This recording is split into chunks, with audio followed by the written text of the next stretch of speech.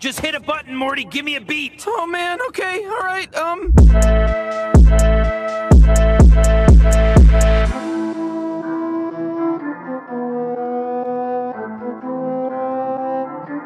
Hey, welcome to a new episode of Not Your Weekly Sports Pod. You guys wanted to build the real deal, Vala the Balla, and to grace us with his beautiful and life-loving presence himself, Kale Hayes. Welcome back to Not Your Weekly Sports Pod, my G. It is an honor and a pleasure to have you back, brother. Dude, it's an honor to be back, and it's just such an honor to hear that soft, sultry voice that you provide. It's been way too long. Oh my Hey, God, you got me. speaking of that voice, Ooh. for our listeners out there, I had a very, very special listener who gave me a comment about Nabil the Real Deal Sex Appeal's voice. Apparently, we have the Bollywood Dave Franco on the podcast in Nabil's voice. How does it feel to be listening to a real-time celebrity as you chat on the podcast, Kale? Oh, it's an honor. Like, I never thought that I would be able to see the day that I could talk to somebody that even had a tenth of the appeal of Dave Franco, and the Indian version. I think that even is better. Dude, I'm brown, so I really can't blush, but I'm turning as brown as a fucking piece of chocolate over here. All right, I like no other. And dude, it is crazy that amongst this pandemic, one thing has stayed the same. I think America is still obsessed about its football, and it's fucking crazy that what's next week? Fucking Super Bowl Sunday. How do y'all feel about Super Bowl Sunday right now, man? It's weird, man. We've talked about this in previous pods, but I feel like whether it's because of COVID, whether it's because of our hometown Houston Texans being a dumpster fire led by the hand of God, Jack Easterby himself, but this is the least connected that I felt to the NFL in my entire watching career. And I've been watching football really since '07, since the early Matt Schaub days with the Houston Texans. And I don't know, man. I'm excited. I feel like I should be more excited as we have arguably one of the most marquee quarterback matchups in recent Super Bowl history, in the young up-and-coming Patrick Mahomes being the youngest quarterback in NFL history to appear in consecutive Super Bowls, and then the ageless one himself, Tom Brady, maintaining his avocado ice cream diet to sustain a 40-touchdown regular season at the age of 43. This is one for the ages, man. It's going to be fun. I just wish circumstances were a little bit different so I could have been a little more connected as the season and this playoff stretch went along. Yeah, I gotta agree with Vala there. I haven't really felt connected to really sports in general this past season. It's just kind of been weird. It started, but it never really felt like it gained the momentum, and you were just every day you'd come in on Monday talking about what had happened that past Sunday, and so it really has been disconnected. But at the same time, it was a pretty good season whenever I watched. As expected, the Chiefs just dominated the AFC. There was no question about it, and I don't know that you can really classify Pat Mahomes as up and coming, considering he's already got an He's an MVP, MVP, yeah. the richest contract in American sports history. Which I have to throw in. I don't know. I know this is getting slightly off topic, but to a different football that we can maybe discuss another time. Did y'all see the contract status for Messi? It's like 600 million fucking euros or something like that, and that just 4 blows my years, 511 million euros. holy fuck. Yeah, that's just wild. And That's a not to that's a mention lot of late night Taco Bells. that is. And he's the face of Adidas too, which is like, all right, you think James Harden's making Adidas money? I think Messi's making like tenfold what he makes, which is just again mind-boggling to me. It But is, and that's why I brought it up. We think of Mahomes, and what was it? Was it an 8-year or 10-year deal he got? I think it was like a 10-year deal, right? I Yeah, believe. 10 It year, was 10 450, and year. we're just Yeah. minds blown. And then Messi comes out 4 years, 511 million euros. Yeah, exactly. So, We're talking euros too, so it's like fuck. All right. so as much as we want to complain over here about athletes making too much money, that I think kind of puts American sports and their pay to rest a little bit. They lag a little bit behind. But back to Mahomes, he is. You're looking at somebody that the way that his career has played out. What is it? First 4 years, Yeah. he's on pace to probably be the greatest quarterback to ever play the game. Knock on. I mean, you're looking at someone that has the arm talent of Aaron Rodgers, the mobility of let's go back to probably Randall Cunningham, even though he chooses not to use it. Yeah. But are y'all hearing that weird background? Yeah, it's my dog. Just for the listeners to know, I have a psychotic Australian Shepherd. She's like barking at my washer. Put a bunch of clothes in the load, and she's kind of going crazy about it. Much the same way that Texans fans go crazy anytime we have to play the loaded Kansas City Chiefs, bringing back reminiscent to the playoff game where we went up 23-0 on them. But go ahead, Kale. I didn't mean to interrupt. I'm sorry, my dog didn't mean to interrupt you. I just heard the shuffling in the background, and we just finished watching the Night Stalker miniseries. So I just had to make sure you were still there, Vala. If not, well, it was a pleasure. Hey, my countrymen will take me back sometime soon, but for now, I'm here with you guys. But I mean, you're looking at that offense that the Chiefs has is just hands down. When Edwards-Helaire, you're looking at him, and he's really just kind of the throw-in, as is Le'Veon Bell. They're just throw-ins. But with Tyreek Hill and Travis Kelce, that harkens back really to Tom Brady when he had Randy Moss and Gronk. I mean, you're just looking at just amazing talent offensively. And then turning around though and going to the Bucks, everyone kind of picked them as a favorite coming out. They struggled a little bit middle of the season.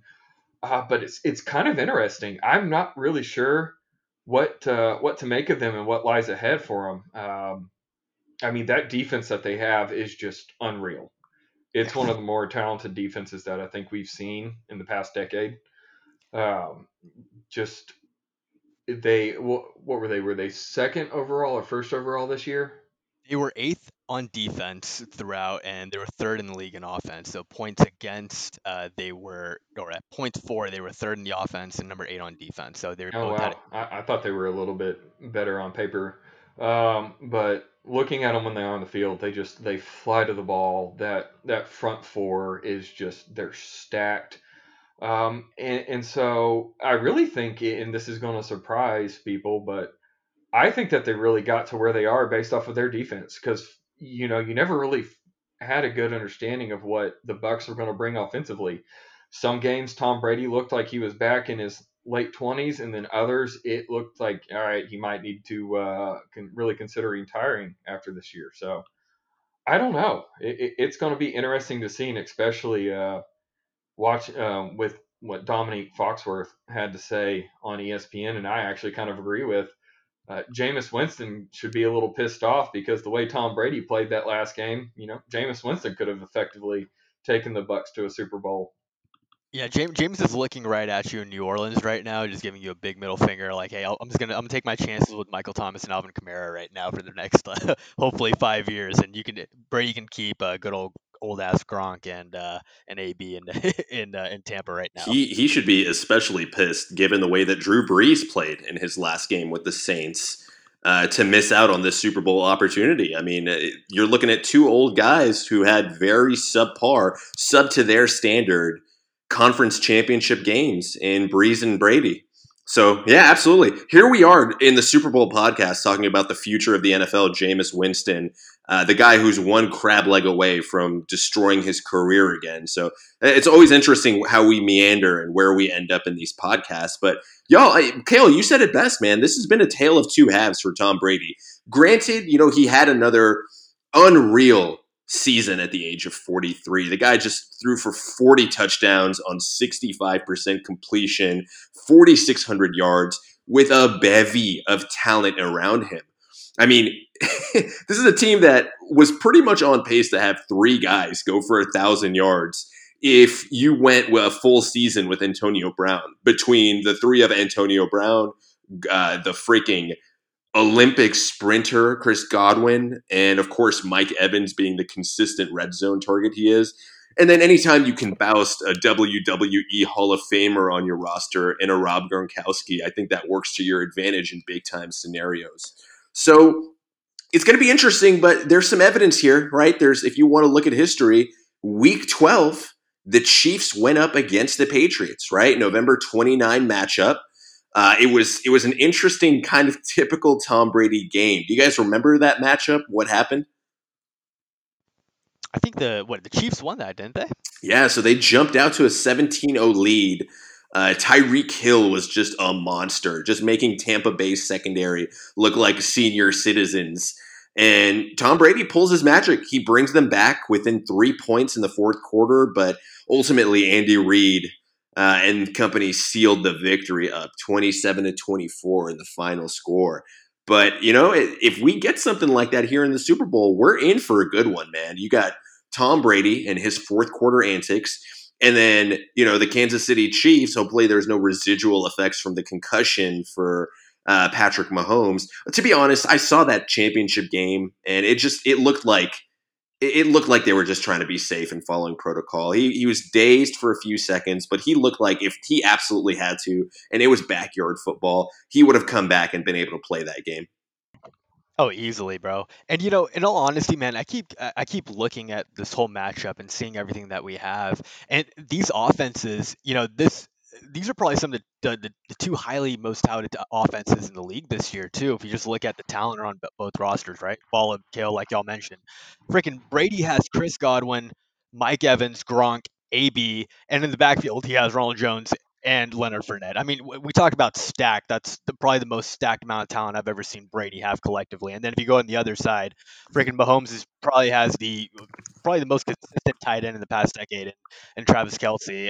Tyreek Hill is probably the fastest person we've ever seen. Mecole Hardman is probably almost as fast as Tyreek Hill as well. Not to mention, Edwards-Helaire, like you said. So I think this has everything to put it to be a shootout in Super Bowl, which I think so many people would have asked for. And I mean, I'm excited just to see that, to bring a casual fan into this. I think the NFL is going to be trying to do this more and more often just because they lost so much money this year on attendance. And, like y'all were talking about, a reason why I think a lot of people haven't cared about the NFL is that this is one of those games that dictates so much upon fan interactions, fan participation, and pretty much like gravitating all that energy off of it. So I'm hoping they do something special with the Super Bowl to be able to get there to garner this. And I don't know another method to be able to garner the attention of the national public by having probably the two highest scoring offenses in the league trying to go at each other in the Super Bowl. So I'm really excited to see it with you guys, man. What do y'all think about the final score in y'all's opinion, if you don't mind me asking?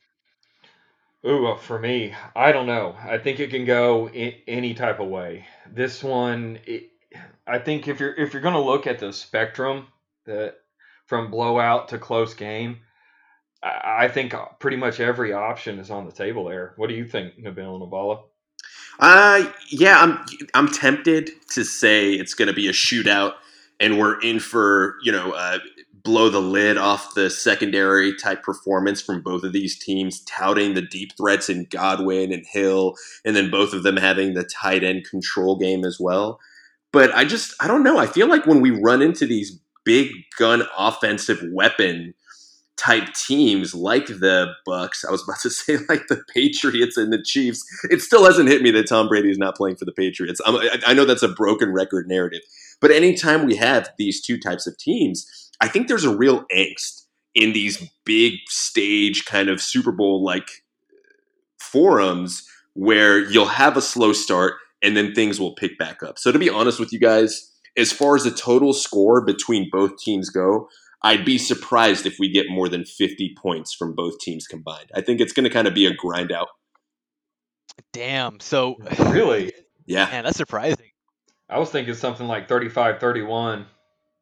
Yeah, that's what I was thinking as well, Kale. Just because, like, I feel like if we do that, which I think it could happen, but do you think it's going to be a run-heavy game? Because I see this more as being maybe they start off with the run early, just to test each other's defense, kind of like see where they're at right now. But I just see this being a gun offense, man. I mean, I think there's just way too many weapons to not want to exploit and put on the big stage. I mean, Yeah.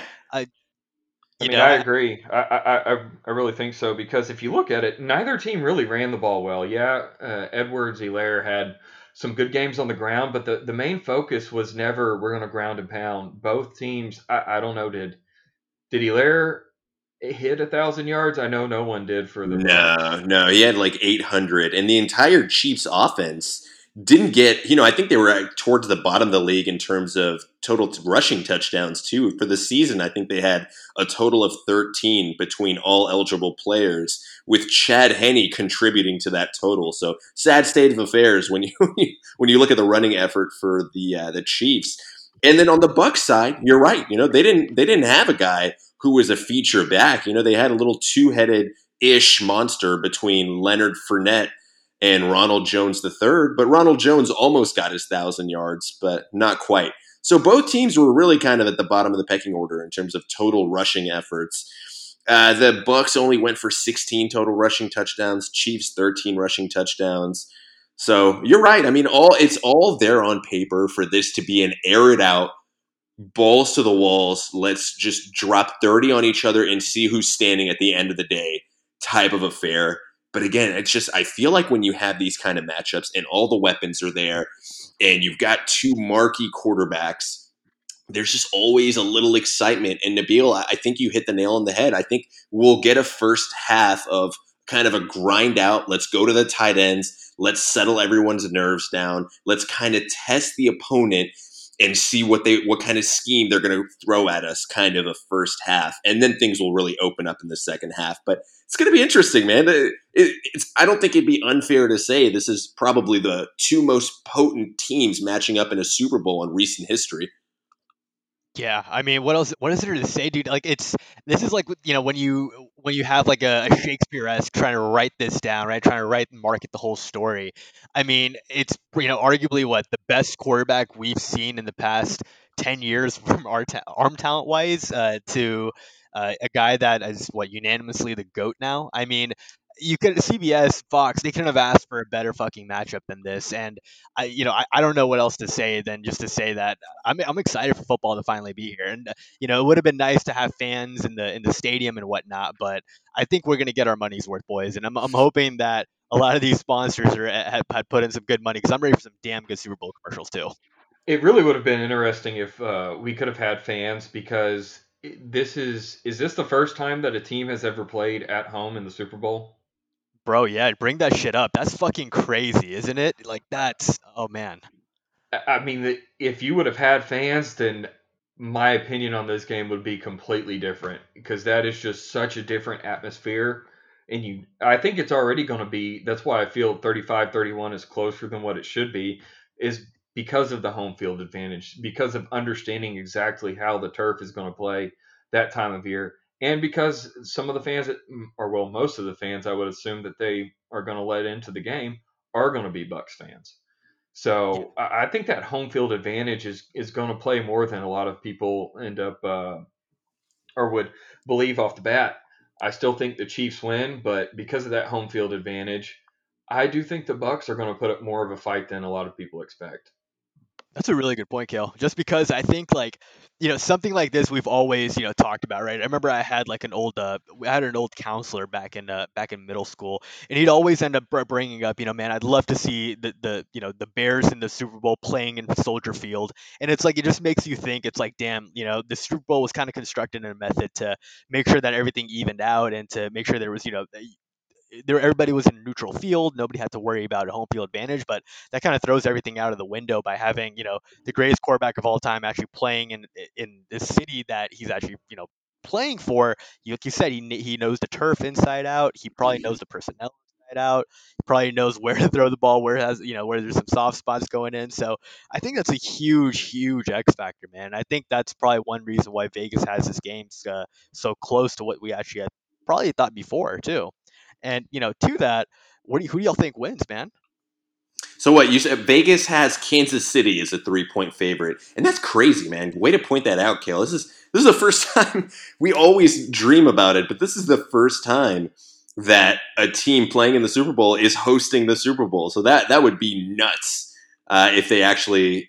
I don't know what the specifics are, but it'd be nuts to see what kind of fan attendance, if any, they're going to have in the game. But yeah, 3-point favorite for the Chiefs. Bottom line, man, I've learned in my experience as a football fan, you shouldn't bet against Tom Brady. It's just not a good move. And I feel like this is a roster built for the big games. A lot of veterans on this team, a lot of guys who've been there before. Antonio Brown's not playing, I don't believe. I think he's out with the knee. So Brady's going to be down a weapon, but regardless, man, you've got Mike Evans in the end zone. You've got Godwin popping the lid off and Rob Gronkowski playing you kind of the safe bailout tight end role. It's going to be hard to bet against Brady, and that's what it comes down to for me. If he got close in the regular season when he wasn't looking completely like himself until towards the end of the season, really largely in the second half of the season, I think Brady's primed to have a big game, despite his no-show in the NFC Championship game. Nice. So what's the score, Vala? What do you have? What do you have it as? You got. You're asking for a final score here. I'm going to give it to you. I got the. I was about to say I got New England winning. I got the Bucks winning 27-20. Final score. Wow. Wow. Okay. All right, Yep. that is a hot take. Let's go, baby.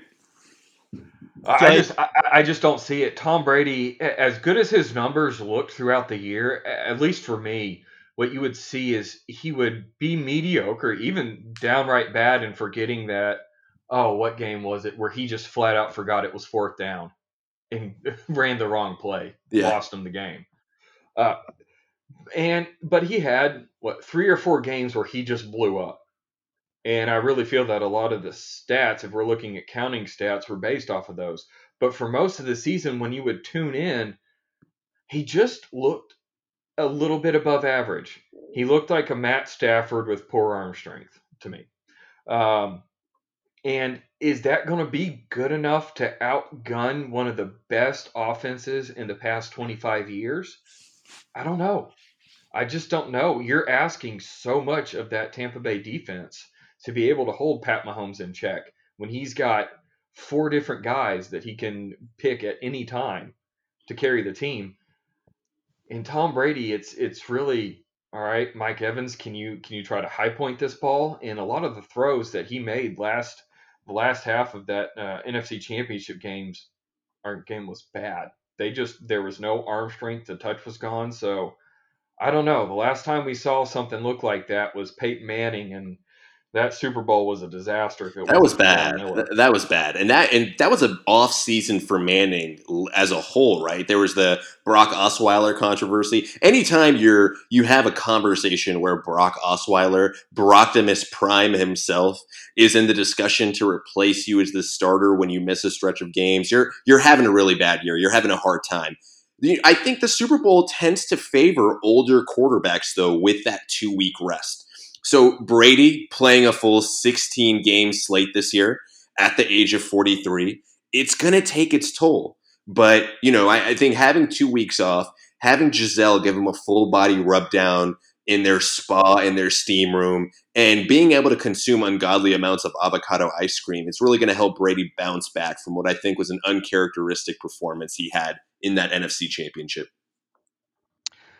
I don't know. I would like to think so because I would love to see just a fantastic Super Bowl, but I'm just not as positive as I think one should be in Tom Brady and what he's been able to do because Pat Mahomes has been there. I mean, they just won last year, so the Chiefs are no strangers. It's not like you're going up against Josh Allen. If the Bills would have made it, then absolutely I'm going with the Bucks, Tom Brady's season, but Pat Mahomes has been there. Pat Mahomes had not a great Super Bowl, but when it came down to it last year in the prime time, he made the plays. He did what he needed to. Yeah. Kale, would you say, though, there's not one defense, if there's a defense that could stop Patrick Mahomes, or not stop, but I guess curtail him even a bit, would you not say it's this Tampa Bay defense? Yeah, I mean, I think Jason Pierre-Paul, with that missing finger, he starts waving that around in Patrick Mahomes' face. The concussion symptoms start to come back. He starts to think that he sees a full hand. Things can get dangerous. I don't know. I mean, Pat Mahomes, with who he is, that's just an extra throwing lane. That finger missing, nope, that's enough to get that pass coming through. I think you're going to have to bet on Ndamukong Suh getting mad and just stomping on Pat Mahomes in the middle of the game. Okay, well, that could change the game. As long as you have Suh on that defense, there is always the possibility that someone's going to get stomped out. Oh, man. Kale Hayes, give me your final score, man. What's your final score looking like for the Super Bowl? 35-31 Chiefs, and I think it's Tampa Bay trying to mount a charge in the second half, and that's why it ends up there. I think Tom Brady scores with 2 minutes to get it to 31, and then the onside kick fails. Okay, so whoever loses between Vala and Kale, we need to have some sort of bet that happens. Like, what do they have to do? What do you guys have to do if y'all lose? Um, I'll wear a Rockets jersey. oh wow, Oh wow. dude, done, done. Vala, are you gonna wear a Steph Curry jersey then? Say that again. Will you rock a Steph Curry jersey then, if that's the Never, case? never. Not I'm only, oh no, if I'm gonna put on a Rockets jersey, you're gonna be putting on a Steph Curry jersey, or I'm gonna buy you a pair of the shoes and you're gonna have to hoop in them. If you buy me Steph Curry's shoes, I will hoop every single day in them. The Curry 8s are the most comfortable basketball shoes of 2020. Give them to which my one? old legs. Give me to my arthritis-ridden legs. I would love to. Wow, the most comfortable shoes, so they got the claw beat. Who would Yeah. have ever thought that Under Armour could outdad New Balance? Done. You know who outdaddied both of them is Puma. Puma had the Clyde Drexlers ranked as the best basketball shoes of 2020. Oh Oh wow. God, that's a name. You still bring up Drexler up here, and people just fawn over him. Yeah. Oh my god. We have that. We have the same affinity here. So I'm keeping y'all to it. All right. Whoever loses has to wear either a rock. Kale, if you lose, you got to wear a Rockets jersey and post it on Instagram and tag us at Not Your Weekly Sports Pod. Or Vala, if you lose, God forbid, I can't wait to see this. But I got to see you wear a Steph Curry jersey or wear or hoop in some Steph Curry Under Armours, the ones that look like New Balances. That's a bet. You can hold me to it. I'm okay with that. So speaking of we got the final scores down now. Now we got to get to the fun stuff. You guys ready for some fucking prop bets? All right, let's hear him. Let's do it. For y'all. Will there be a 2 point conversion of attempt? There's plus 130 on yes, minus 150 on no. What do y'all got? Absolutely. 100%. Yes? Yes. Yes. Yes. Yes. On the yes then. All right, next one. First offensive play. We got minus 150 on rush, plus 130 on pass. It's going to be a pass for either team. They're going to open it up Ooh. with a short option, or they're going to go to their tight end. Ooh. Ooh. So If we it's take it the if it's easy. the Chiefs, I think they're gonna do they're gonna do Edwards-Helaire off the right tackle. If it's gonna be the Bucks, probably gonna be Gronk across the middle. I can just see Brady in another Super Bowl. Gronk's that comfort blanket, and so just over the middle, he knows Gronk is going to be there. It's a perfect way to get at least 7-8 yards. Okay, so we got a little bit deeper over here. By the way, I'm gonna keep y'all to this. I'm keeping tally of all of this, and I'm gonna be like texting y'all, and everybody, y'all can have a live. You can have a live view session on what we're doing by back and forth with this group chat. Just make sure you donate $20 to our group fund. No, I'm fucking with you. All right, third one. Will Patrick Mahomes throw an interception? We got minus 120 on no, plus 100 on yes. So Vegas thinks that Mahomes will not throw an interception. What's y'all's bet? I think he will, man. This is a defense that puts a lot of pressure on the quarterback. And, granted, the Chiefs have done a pretty good job for the most part of protecting Mahomes, and they've put a lot of options, a lot of quick reads to get the ball out of his hand. You've got Ndamukong Suh, you've got Jason Pierre-Paul, and let's not forget, man, probably one of, if not the best young linebacker in football in Devin White, mixing Good things point. up and causing chaos as well. So I'm going to go with yes. I think Mahomes throws an interception here. Wow. Kale? I think he does too. He's more Aaron Rodgers than he is Brett Favre, but there is still some Brett Favre in him when you have an arm as big as his. He's gonna stretch it deep, and I think that's where it's gonna come. Is Tyreek Hill is going to run as far as he can. They're going to have that safety help over the top, and I think they play it deep enough that they pick him off on a 45-yard go route. Bets. You guys are going with the underdog play for Vegas. I see y'all. All right, so now we're gonna go for the fun ones. All right. So first person to be thanked by the MVP. We got plus 250 on teammates, plus 300 on fans and the city, plus 500 on God, and plus 600 on family. Who do y'all got? Ooh, I'm torn between God and the fans, just because they want to keep the fan engagement, and even though the fans weren't there, them viewing in kind of kept the industry alive, so to speak. But if it's going to be Brady, I'm going with the fans. If it's going Okay. to be Mahomes, I think God. Ooh, okay. Bro, I'll I think go. you stick Yeah, out, man. Go I for it, Gil. agree. I agree with Vala on Mahomes. Tyreek Hill, and maybe NBA YoungBlood. I don't know. Uh, I have no idea. You have no idea what you're going to get with Tyreek Hill. The dude is just such a character. He's a riot. Oh man, Man, Tom Brady though. I think family is an underrated one. I think I would have to go family, specifically dad. Ooh, Oh, hot damn. take. That is a very, very hot take, man. Oh my god. So speaking of that, the next one I got for y'all, bro. Over under on the first time that they refer to Tom Brady as Mrs. Brady or Giselle's husband. First quarter, second quarter, third quarter, fourth quarter. That's tough. Ooh. I'm gonna go before halftime, second quarter. Second quarter. Damn. All right, Kale. Well, see, that's the thing that puts that puts this question kind of in a lot of perspective is you don't really have any runway shows going. So it's COVID has really kind of put this one way out there. If this was normal times, first quarter you're talking about Giselle. Dang. I think second, but I think probably with maybe, I don't know, 350 left in the quarter. Wow. Damn. So whew.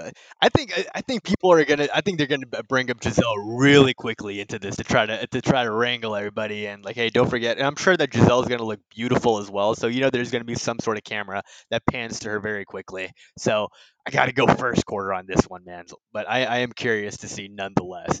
Next one I got for y'all. Over under 2.5 plays that Tony Romo predicts before a play actually happens in the Super Bowl. Like, before a play actually happens. He's going to do that for the first fucking play. Vegas has it at only 2.5 this time, bro. Wait, 2.5 total times that he does that the entire game? He gets it right. He actually gets it right. What? No, I'm going with the way over. Yeah, Hey, I'm way over on that. Way over. He gets the first place. He gets the first play off the bat right. Okay. I think he's going for like a minimum of 3 plays per quarter. Yeah, I mean, Damn. and not even not even total. 3 plays per quarter. I agree. Look, there's still a role out there for Tony Romo where some GM or some assistant to God, cough cough Jack Easterby, needs to just pay him $400 billion just to predict the other team's plays, like a Madden predictor before anything happens. It's incredible what he does, man. It's incredible that he's kind of gone off the radar too, as that as the shtick of being able to predict these plays so consistently and mapping it out on your screen as it's happening. Well, that's what happens when you get to wear that comforted insole in your Skechers. But Tony Romo should be no less than an offensive coordinator next year. Like if I am the teams out there, his ability to see plays, to be able to diagnose the defense is just so fast. Like, you're wondering, if you're a Cowboys fan, what the fuck was this guy doing whenever we had him? Based off of what he can do from up in the booth, I mean, he should be undefeated. Every play should be a touchdown. He's truly prophetic in the booth. Oh man, so you guys are looking to destroy Vegas's prediction, which I'm excited about. This is going to be fun now. You got me excited to look forward to about 14 to 15 plays that he just gets right off the bat and thinking, why the fuck isn't he coaching in the Super Bowl? So thanks a lot, guys. Hey, but let's also remember, this is only Tony Romo's second time in a Super Bowl. All right, so he's still getting a little bit. He's still growing. He's still young. Oh man. Alrighty, guys. Next question on this one I got for y'all. What color Gatorade is going to be dumped on the winning coach? We got plus 200 on orange, plus 300 on red, 600 on clear, and 700 on lemon lime. Wow, no blue, no Mountain Blue. Rush. No Oh, Mountain Rush, bro. Got Mountain Rush at like 1,000 over here. Yeah, I would have said blue, but Tom Brady's gonna, if he's for damn sure got red in there. He's not gonna have blue show up on the screen. Otherwise, Bill Belichick's gonna send him a text saying, "I saw that blue. I know you still think about me nightly." Belichick is going to be Wolverine laying in bed, looking at the portrait of Tom Brady in a Patriots jersey. But I'm going to just go ahead. I'm going to go out and say orange. Wow. Okay. Really, orange. I would have gone lemon lime. If it's Tampa, it's red. If it's the Chiefs, it's lemon lime. Lemon lime is just classy. It's what Andy Reid is. It's an old staple. Red is, Red is just it's too much firepower for Andy. It's out of his comfort zone. I feel like It's orange is the real sugary one, and Andy Reid being a morbidly obese, very vulnerable population to the COVID disease. I feel like orange would be his personal preference. Paul, are I you fat? thought Yeah, I thought that he just drank, purified cheeseburgers.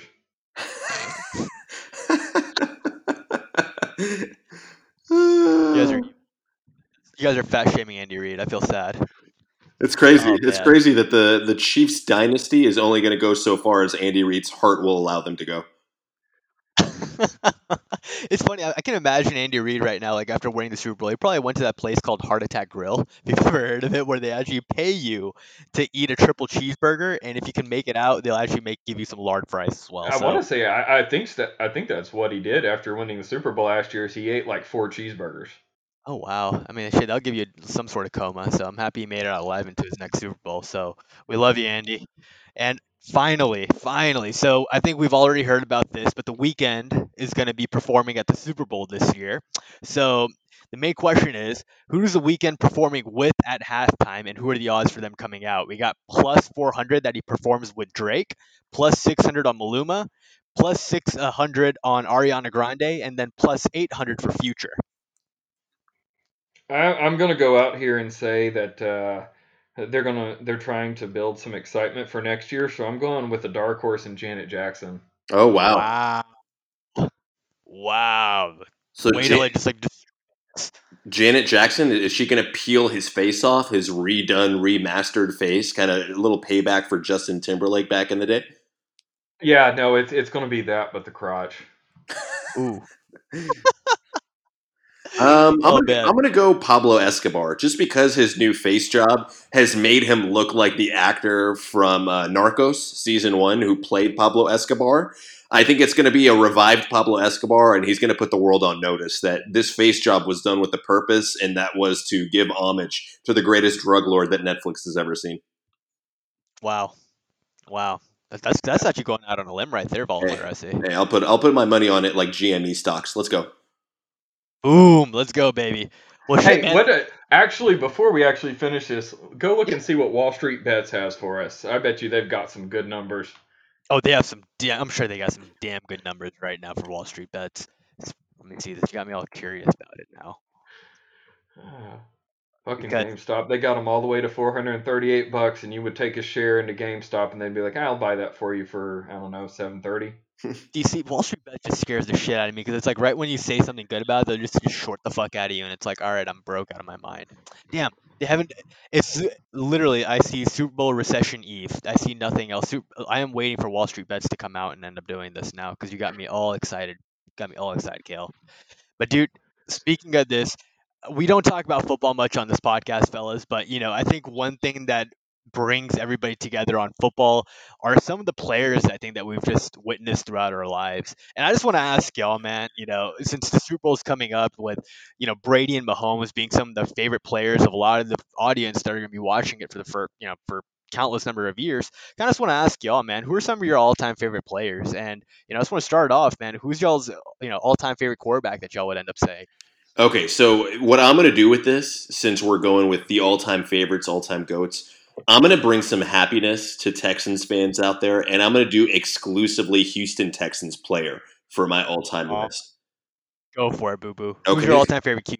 all-time favorite QB. It hurts to say, I'm not going to go Deshaun Watson, but Matt Schaub, man. Deshaun Watson Damn. only because he's active, and that'd be the easy choice to make. And I think he's gone. Right? He's kind of interesting the double standards that we. Matt Schaub had some insane years. That 3-year stretch he had Monster. was crazy. What year was it that he ended up getting hurt and the It Texans was went 13-3? the 2013 season. No, it was the 2012 season. They went 12-4. He ends up getting hurt the last game of the season. And no, I'm sorry. It was the 2011 season that he goes 7-3 with him. He gets hurt. Backup Matt Leinart, who everyone's hyping up as, wow, he's looked really good in practice. He's going to have a bounce back, a revival type year. First play that Matt Leinart's in, dislocates his shoulder. He's out. And so we got to go with the Yaterade, TJ Yates. Yater's going to Yate. Yates just going to Yate. So that was the year we got the first round win against the Bengals. I believe the first ever playoff victory in franchise history, being led by none other than TJ Yates. Beautiful. Yeah, with old pop gun arm Andy Dalton just throwing that 25-mile-an-hour fastball straight into J.J. Watt's hands. Ooh, that was beautiful. Probably the most iconic play in Texans history. But I'm going Matt Schaub, man. That 3-year stretch from 2009 to 2012, the guy averaged about 4,200 yards, around 24, 25 touchdowns this season. Pretty good ratio as well. Didn't throw a lot of interceptions. And the best part about it is I have fond memories when I think back on Matt Schaub because I remember that Gary Kubiak offense, that not shotgun, but the play action offense that we all took for granted, the beautiful, smooth stretch plays that they used to run for Arian Foster, and the balance that Matt Schaub brought to it all with an array of talent like Andre Johnson and Owen Daniels and a few other guys featured in the backfield as well. Kevin Walters, wow, brings back some memories. Matt Schaub, if he wouldn't have had that foot injury, I think things would have looked different for the Texans franchise. Who was it? Was it Hainsworth? Hainsworth is the one that stepped on him when he was on the ground. Albert Hainsworth. Yep. Yeah. Yep. But I think that's a good pick. That's the right pick for the Texans, just because when Matt Schaub had his best years there, the Texans were unbelievably good. And the Texans have really only been good 1 year with Deshaun. Like, if you're looking at what they did, I'd say it was last year. But talent-wise, yes, Deshaun. But if you're looking for results, it'd be Matt Schaub. But quarterback for me, and it's just because being an Indianapolis homer, it's Peyton Manning. And I think if you're looking at true quarterback play, this is probably going to be the hot take. Feel free to disagree. I think Peyton Manning is the best pure quarterback in NFL history. Tom Brady always had that fantastic New England defense to back him up, which made a lot of his work on offense easier. Yeah, that's true. He always had quite a bit of talent around him. I mean, he was never until the past 2 years really bereft of talent in New England. And Peyton Manning, I mean, he just made everyone better. It's really outside of Wes Welker and Gronk, a lot of the players that New England had were already good players that they brought in elsewhere. If you look at who Indianapolis brought in, it was just drafting rookies and saying, all right, Marvin, go have fun. All right, Reggie, go have fun. Same with Dallas Clark. Like, they were just drafting, and Peyton made everyone so much better. And I think what really drives home that point is, yes, Tom Brady is the GOAT because you've got to combine winning with the stats, and Peyton only has 2 to 6, and that's just not enough. But I don't remember the last time I saw a Tom Brady, a team playing Tom Brady did what they did in, what was it, 2009 against the Colts? You're talking about the 2009. That's when the 4th and 2, and Bill Belichick said, even though they had the lead, he's like, no, we have to go for the 4th and 2 because if Peyton gets the ball back, it's game over. Yeah. And it was game over. Like, it would have been just so amazing to see what Peyton Manning could have done if, you bring in a prime Randy Moss. Yeah, I mean, Marvin Harrison and Reggie Wayne are no slouches, to say the least. No, they're not. It's just you have no idea how good they would have been without Peyton. You only have Peyton to go by. And with a lot of what Tom Brady had, you could look back. Randy Moss was just a stud everywhere else. Same with Corey Dillon. Yeah. Like, they just brought in so many good players that it really was the Indianapolis mantra. All right, Peyton, we're going to draft what we think will work with you and go make them good. And it wasn't even just Randy Moss. Let's not forget, guys. This is a team that had Dante Stallworth coming off a 1,000-yard season as well when we're talking about the Tom Brady Patriots. What year was it where they went undefeated? That was the 2007 Patriots, right? 2007. Yep. Yeah, you had Dante Stallworth, Wes Welker, the best slot receiver, giving you 1,100 yards. Randy Moss breaking the touchdown record for a wide receiver. Jabbar Gaffney, Ben Watson at the tight end position. This was a team stacked with talent. And Yeah. Kale, I think one thing that's important when you consider the GOAT argument, especially when you look at Peyton Manning and Brady, is you really have to look at both guys at their peak, right? I think Brady's greatest season ever was that 2007 undefeated season where he broke the NFL touchdown record, throwing for 50 touchdowns, 4,800 yards on a crisp 69% completion percentage. But again, he had all those weapons. Now, Peyton Manning at his peak, people don't remember this, but it was Denver Peyton Manning, right? 37-year-old Denver Peyton Manning at the age of 20, or in the year 2013, throws for 5,500 yards, 55 touchdowns on 68 completion percentage, playing all 16 games after 2 years removed from neck surgery. That's impressive, man. And you also got to look at what those players that Peyton played with, what they did elsewhere on that Denver team. Demarius Thomas faded into obscurity. Yeah. No idea. Who was the other one? Eric Decker faded into obscurity. Yeah. Julius Thomas, one of the worst free agent signings in the world by the Jags. I mean, Peyton just made everyone better. Whenever they went anywhere else, they were just not the same. And you could say that somewhat with Tom, but at the same time, all the players that were brought in with Tom were good in their own right before New England brought them in. So I don't know. That's just my argument, being a Peyton homer, but I really think Peyton Manning is probably the greatest pure passer, tactician at quarterback that we've ever seen. And he's probably the only pure quarterback who, in himself, gives you a run game without a running back, right? The way he was able to control the line of scrimmage, the way he was able to read defenses, audible at the line, shift guys around. His passing game was a running game in itself. And I think there's no other non-dual threat quarterback that you can say that about in NFL history. Well, and also what I think is it harkens back to the last podcast that I did with y'all is Peyton Manning had to play defense on offense. Like for the most part of his career, outside of the bookends and Freeney and Mathis, he really didn't have anything. You had Bob Sanders that was fantastic for those 2 years before the injuries just took their toll. But it was always Peyton, just please go play offense and create the longest drive that you possibly can so we can keep the defense on the field as little as possible. Yeah. I think I would agree with you on that, Love. Like, I think nobody would argue that I think Peyton was probably the greatest regular season quarterback of all time. I think there's no argument in that, and I don't think anybody can argue about that. I think, again, like with a lot of the Peyton back and forth that comes in is just it just goes down to his playoffs, his playoff numbers, and unfortunately it ends up being against Brady, right? And it's hard just because Peyton never had that good defense. You've got to have a somewhat solid defense in the playoffs, or else you're playing against the best. And so eventually you're going to have those people sitting on those little under routes to Dallas Clark that wouldn't necessarily sit on it in the 16-game season because they've seen it 5-6 times now because the offense has had to be out for so long. I'm with you, brother. So it's yeah. It I'm not arguing that he's the GOAT, but I think if you're talking about pure quarterback, it's got to be Peyton. For me, man, I got it. You talk about defenses, man, and my favorite quarterback. Yeah, I think he's had one of the most legendary defenses that our generation has been able to see. But for me, dude, my favorite is Russell Wilson. Russell Wilson is just so much fun to watch.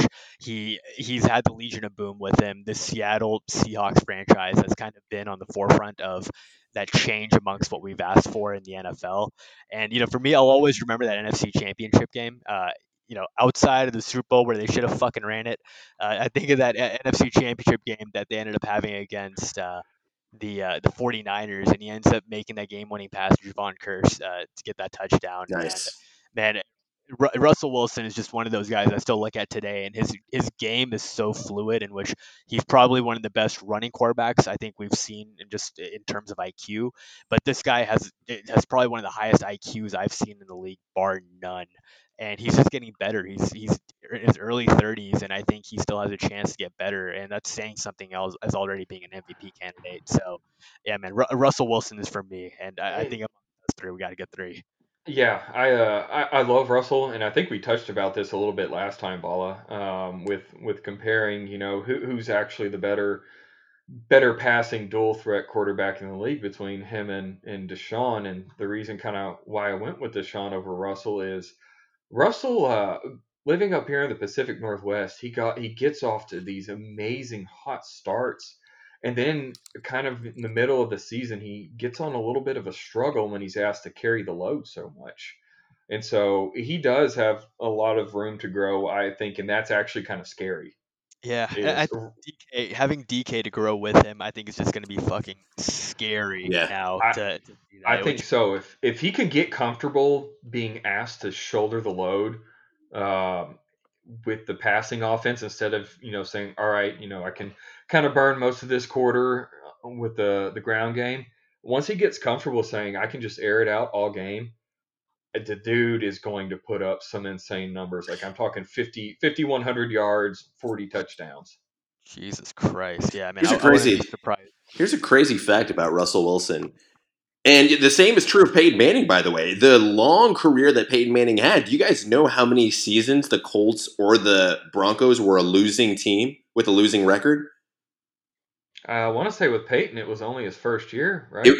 outside of his first year, he had only one losing season, a 6-10 season with the Colts in 2001. His entire career. And same thing with Russell Wilson. I mean, he's a winning football player. He hasn't had a single losing season in his entire career, going back to when he was drafted in 2012 by Seattle. But again, you can attribute a lot of that to being drafted into a favorable situation and having an organization that really drafted so well and retained so many guys that they drafted from rounds 3 to 7 and were able to utilize Russell Wilson being on his rookie contract. Really kind of the model you wish you had in Houston, but the hand of God, Jack Easterby, fucked it up. Yeah, I mean, Russell did fall into a really great position coming out of college, but these past 2 years, that defense in Seattle has been pretty shitty, and Yeah, what he's been able to do to carry that team in a really loaded NFC West has been nothing short of amazing, Probably 2 of his 3 best seasons these last couple years. which is without a doubt. yeah, man. Well, shit, dude, we got quarterback down. Let's go back into we're going back into running back. Vala, as a Texans Come on now. lover, and or I think we already know who this is Come going to on be, man. now. Lay it out. I think one of the most Carlos talent. Hyde. Oh my God. It's dark times when you're gripping for Carlos Hyde mentions on the podcast. Man, the most one of the, if not the most talented player I've had the opportunity to watch play football, Arian Foster, man. This guy was an absolute revelation. In the last 2 games of the 2009 season, where he combines for 260 yards, 3 touchdowns, everyone thought, bring him back to camp. Let's see what happens. Opens up 2010 with a 200-yard rushing game and 2 touchdowns. The guy was namaste and poetry in motion. I mean, you could get him to catch the ball out of the backfield. The greatest stretch read guy that I've ever seen play the running back position. And again, I'm a guy who's only been watching football really since 2007, but nobody made it look as smooth outside of maybe Le'Veon Bell than Arian Foster. Man, that zone running scheme was honestly one of the greatest things I think I've ever seen. I think I've seen other teams try to run a zone running scheme like that, but that offensive line with Eric Winston, Dwayne Brown, I mean, it changed so much for Arian Foster, and I think he just ran it to a T. I think one thing I noticed about Arian, bro, was the fact that you don't see running backs with patience in the NFL, and I think Arian Foster just exuded patience like no other, and he really wouldn't make his cut until he found an awesome hole. And just that IQ of knowing what system to be in, combined with that personnel that you had with Gary Kubiak, yeah, man. I mean, I don't know what else there is to say. Arian Foster is by far the greatest running back that this organization has ever seen. And during the time that he was giving you those 1,500, 1,400 yard seasons, he was probably arguably the best running back in the league. I will agree with you for the Texans standpoint. Arian Foster, at least to me, changed how the NFL views running backs. It really seemed when you had LaDainian Tomlinson and Marshall Faulk, they were just kind of one-off guys, really special characters, but they weren't going to last very long in what they did, being those receiving backs in the backfield, and kind of went away. You didn't see a lot of running backs in the league really kind of carry that forward. You had Priest Holmes a little bit, and it really wasn't until Arian Foster just started booming, rushing and receiving, that a lot of teams started seeing the running backs as a valuable option in the offense passing. I mean, you started seeing, since Arian Foster has been in the league, if you can't catch a ball out of the backfield, you're not going to be really drafted by Yeah. a team coming out of Yeah, college. you're a one-trick pony. Unless your name's Derrick Henry and it's just because you are Hercules, that's really all you can say, because it takes more than 15 people to bring you down. You've got to be able to catch a ball out of the backfield. So Arian Foster is by far the best choice the Texans could have had. Yeah. That, or you could bring up Steve Slayton. Oh, God. wow. Man, he really blew up. He really got thick after his rookie breakout year. Yeah. Well, I mean, with those chunky arms, kind of hard to hold on to the football, right? Oh, my God. For me, it's got to be Barry Sanders. Oh, sweet. I love him. Oh, there was nothing like watching Barry run. Another guy who just was asked to do it all, and from even a more disadvantageous situation. It's already hard enough when you're asked to do it as a quarterback, but when you're asked to do it as a running back, literally all you can do is run. That is your only option. Right. He single-handedly carried that pathetic Lions franchise, and just watching the way he ran. Interesting fact for y'all: Barry Sanders, being the third leading rusher in NFL history, is actually, I believe, would have passed Walter Payton, but he leads far and away the yards lost category in NFL history. No one has lost more yards than Barry Sanders, and yet he still did what he did. Kale, isn't it crazy to think about Barry Sanders that he retired at 30, and when he retired, he literally left the league with 1,500 yards. Like that's fucking He was a year. He was just a yeah. He ran for 1,500 yards. The prior year before that, he ran for 2058. Jesus Just Christ. insanity. Yeah, the fact. Watching. Go ahead. No, I was just gonna say the fact that he did that at 30 with all the miles that he's previously accumulated, and to act like, oh, I just finished a 2,000 yard season. Here's 1,500 yards, like it's nothing. I mean, the guy could have had easily 3 or 4 more years of 1,000 yard plus, but he just said, fuck it, fuck Detroit. And on the Lions, the early '90 Lions were what the Texans are now. Pure dysfunction. Yeah, And absolutely. he still did it. Like, it's just insane to look back at Barry Sanders, what he was, and if he would have played till 35, what he could have put up. Yeah, I mean, I wish this was the era. Like when I watch Barry Sanders, like when you watch all these old highlight videos on YouTube, this is kind of like the era that you really wish that we had social media to see that this guy is literally putting a franchise on his back for a decade. Fucking was all pro every year at that time, and literally did not have a year below 1,000 yards. That's just that's you talk about consistency for so long. Barry Sanders was like the epitome of that. I mean, just looking at it, he averaged on over 3,000 carries, he averaged 5 yards a carry. That's amazing. Yeah, I mean, I don't know what else to say about that, man. That Barry Sanders for all the younger listeners out there.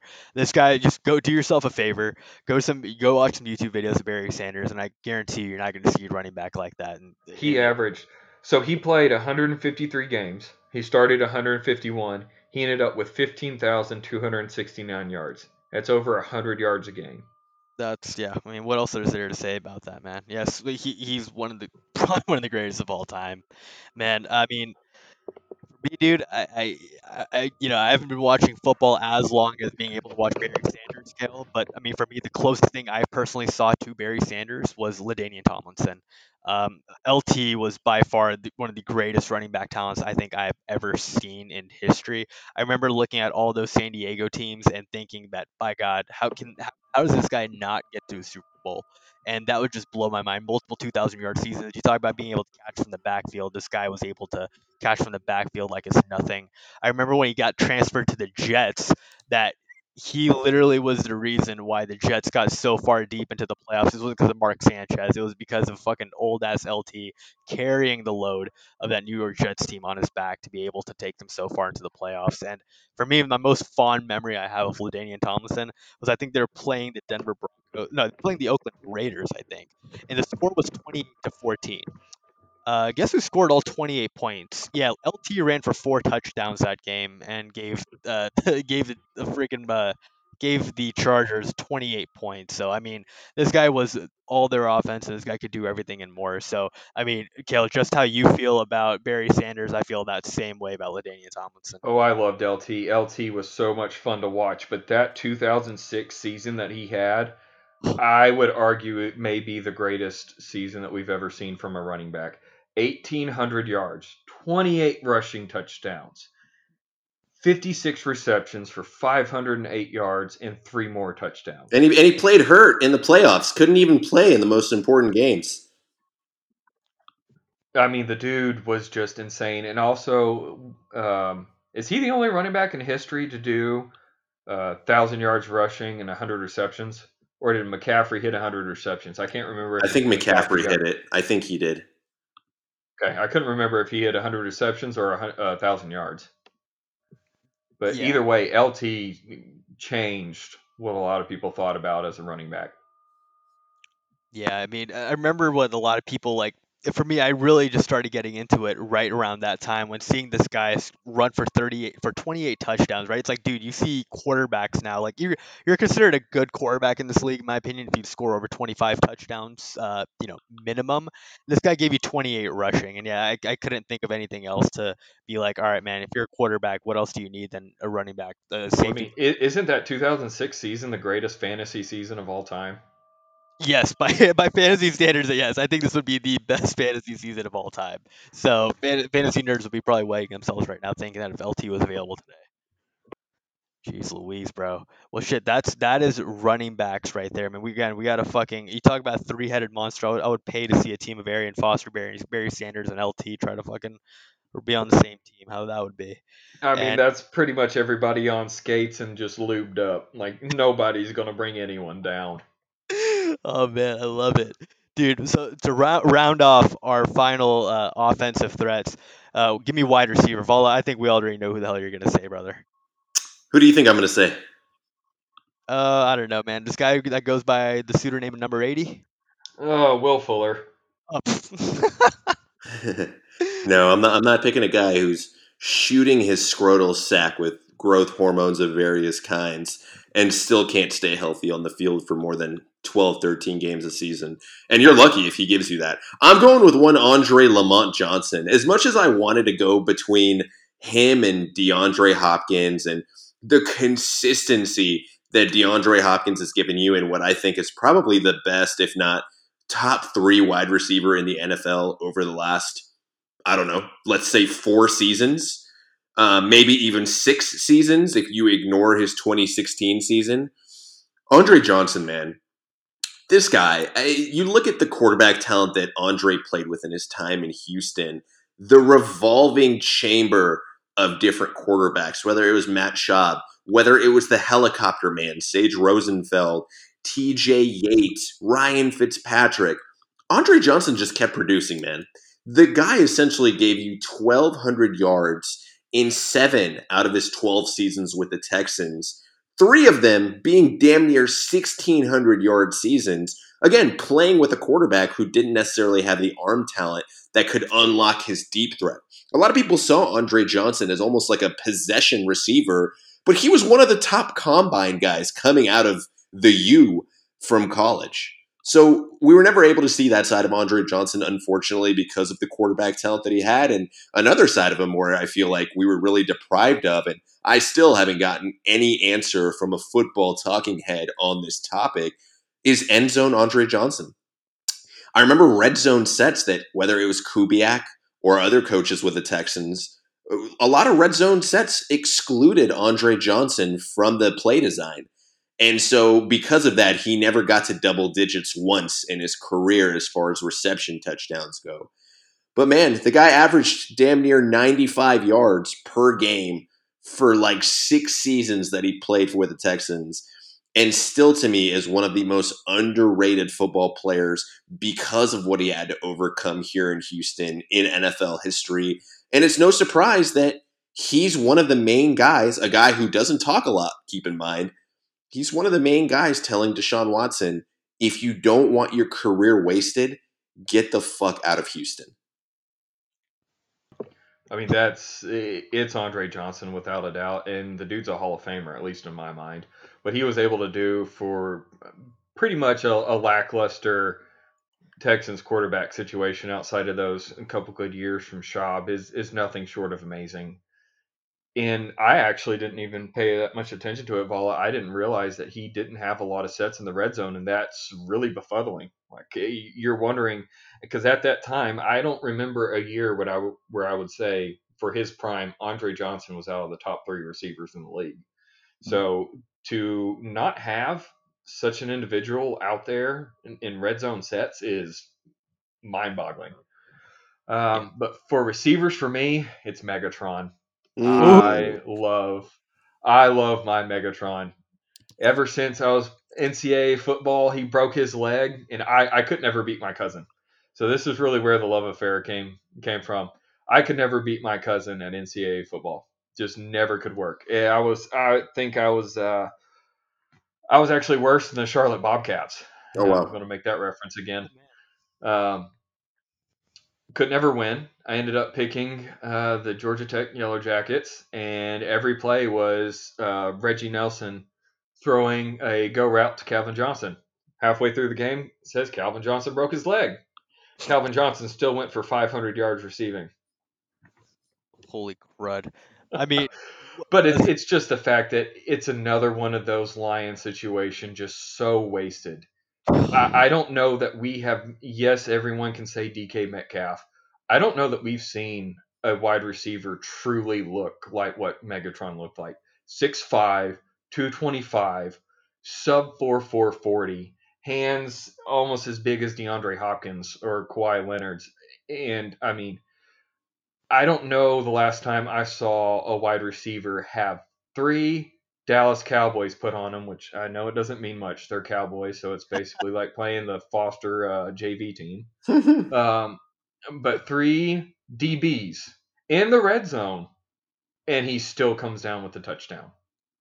Yeah, bro. I mean, I don't have nothing to say about freaking Calvin Johnson, but just the utmost amount of respect. I remember every year as a Houston Texans fan, the conversation was it Megatron or Optimus, right? Like, I remember they gave like Andre Johnson the pseudonym of Optimus Prime because of that, and it was honestly such a valid argument. But then every time you just see Calvin Johnson just throw up like the most ridiculous numbers of all time. Didn't he have like almost like 2,000 yards that one year, and then yeah, he had 2,000. He had 1962. Wow. And he only had 8 touchdowns. Wow. That's just mind-boggling, just throwing up numbers like that. Like you talk about, like, you know, these quarterbacks that can throw 5,000 yards like nothing. I think Calvin Johnson was the equivalent to that.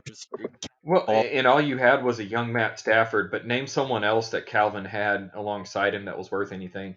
I think for his whole time in Detroit, I don't think that they had 1,000-yard rusher. And his best, I guess, combo receiver was Marvin Lewis Jr. Jesus. So it's literally Calvin Johnson every play. Put 5 guys on him, never mattered. Yeah, that's man. What is there's really nothing to say about Calvin Johnson. I remember people saying like, "Hey, what do you attribute yourself to, or what's the gold standard wide receivers?" And I think for this generation, it has to be Calvin Johnson. And I'm sure there's a lot of receivers in the league right now that kind of have that body composition of that are just looking to pretty much make their game be 1-to-1 to that of Calvin Johnson. So I'm definitely excited for a lot of people to pretty much try to be the next Calvin Johnson. That's going to be something to aspire for right there. And his hands, man, it's really a toss up as far as who you would rather not get slapped by, whether it's Calvin Johnson or Troy Aikman. But those are the hands of God. If Jack Easterby wasn't the hand of God himself, those two possess the hands of God. Oh man, yeah, dude. For me to round it off, I mean, well, I agree with you, bro. It for me, it's Andre Johnson. As a Houston Texans fan growing up, there weren't many players that you could latch onto to say like, hey, we have an all-star guy. But this guy stuck through everything. Dre was here whenever nobody else was, and he was our all pro guy, right? Our guy that gave you 1,500 yards. And I think at the time he was one of the few people to have two 1,500 yard season, 1,500 yard seasons in his career. Um, the dude, I remember, you think about plays as a Houston Texans fan that you're never gonna forget. The Cortland Finnegan play, I think that's gonna be one of the most fondly remembered plays as a Houston Texans fan. You mean And I don't know if Cortland? you You guys. mean Cortland Innigan? He beat the F out of him. Oh, boo. Yes, fucking Cortland Innigan. And then I don't know if y'all remember that one play, but he was playing the Arizona Cardinals, and he was a slant route that he pretty much Yes. got from Matt Schaub, and this guy trucked a fucking linebacker to get into the freaking end zone. Like this linebacker, I think was like 6'2", 250, Two and Andre Johnson. linebackers. Two linebackers. Yeah, you're right. He trucks them both to get into the end zone. It's like people forget that Andre Johnson is built like a tight end, and this guy can run like a 4.4. And it blows my mind. Again, we talk about physical freaks of nature. Fucking Calvin Johnson and Andre Johnson were two biggest freaks of nature I think I've ever seen within that time frame. I Yeah. think by throwing both of those names out there, this is just kind of all for. I know Vala, this kills you to say it, but this is all kind of just showing that the player empowerment movement that we've got going on right now is all the more important because Andre Johnson pissed away his career with the Texans, most of it. Calvin Johnson pissed away all of it with the Detroit Lions. Same with Barry Sanders. So, I mean, it's you talking about these names out there that were never able to do anything, and they're still amongst the greats. So it just sucks seeing those guys in what they could have been if they would have been able to get out of those situations. Hey, they signed the contracts, though. They signed the contracts to stay with those teams because those teams can give them the most amount of money. So there's two sides to it. That's an argument I feel like we could do an entirely separate podcast for. I tend to be with you. I tend to be pro player most of the time. But again, the players are the ones signing these contracts. And it's unfortunate that the NFL just happens to have the worst players association of all major sports. Yeah, bro. That harkens back to our old podcast about why the NFLPA sucks ass so badly, bro. But man, this was we definitely had fun with this one, bro. We went far. We talked about our favorite offensive players. I think once we come back to see whoever wins the Super Bowl, I think we should come back and go back over some of our favorite defensive players if y'all are about it, man. I'm down. Boom. That sounds all like awesome. Well, shit, guys. It's a fucking pleasure. I love being able to talk to you both of you guys again. And Kale, it's always fun to have you guys on. I can't wait to see whoever wins the Super Bowl so I can see the opposing one of you two wear either Steph Curry or James Harden jersey. And I think that's going to be really, really fun for the fans. So, any parting words before we depart, guys? I ain't wearing no fucking Harden jersey. Let me see. It's just no, man. I honestly, Nabil, anytime I can sit down and listen to Dave Franco on the other side of the studio, and then just be in the presence of privileged, like the Caucasian that Cale Hayes, what a Caucasian name, be in the same room as a man like that, even though it's virtual, I consider it a win. So whoever may win the Super Bowl, we're the winners tonight, and we're the winners going forward anytime we get to do this. Thank you, guys. Yep. Hey, Y'all are absolutely welcome. I'm glad that I could bestow some of my white privilege upon y'all. It's I'll take it always any. to help donate to the needy. Oh, I'll take it twice on Sunday. Bye. Bye.